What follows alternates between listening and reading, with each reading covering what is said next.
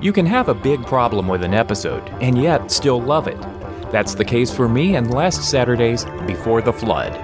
And my big problem isn't necessarily all that big. It just depends on whether it's a coincidence or a trend. Hi, I'm Chip Sudderth, and this is 2 Minute Time Lord Podcast number 393.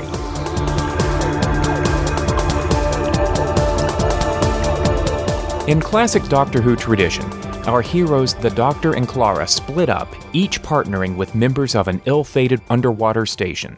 The Doctor arrives in 1980 with the rather wet Mason Bennett and the competent and enthusiastic to the point of fanishness Alice O'Donnell, who is military, familiar with the Doctor's background through UNIT, and shows all of the characteristics of an instant companion.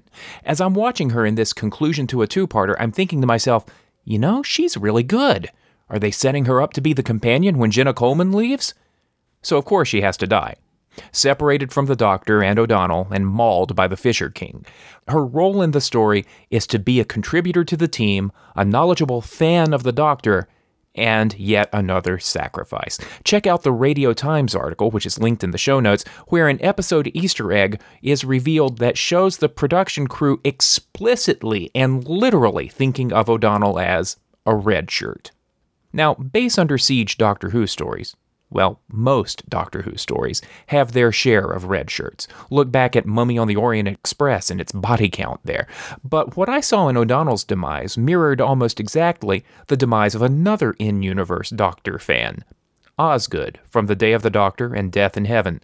Another female character who knew the Doctor well by reputation, was extremely competent, and impressed him to the point of receiving a TARDIS invitation, and who was also murdered by a villain against whom she had no power. Now, I've seen the masked Osgood cosplayers. I saw them in mourning. This is a character who struck a chord with fans, mostly female, who saw their enthusiasm about the show reflected on screen. I think it likely if we'd gotten to know O'Donnell better, she could have gotten a similar reception.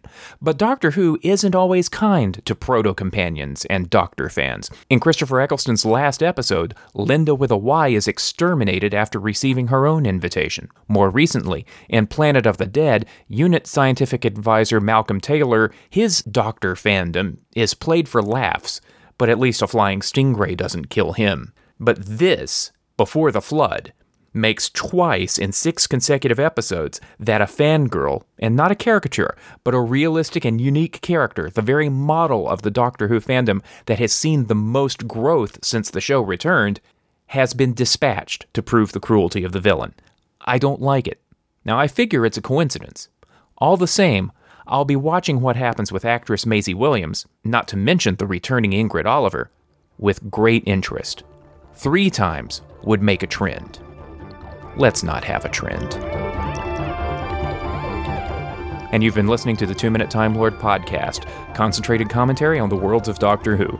More episodes are at TWOMinutetimelord.com or on iTunes, and I'm on social media at numeral 2 Minute Time Lord. Thanks for listening.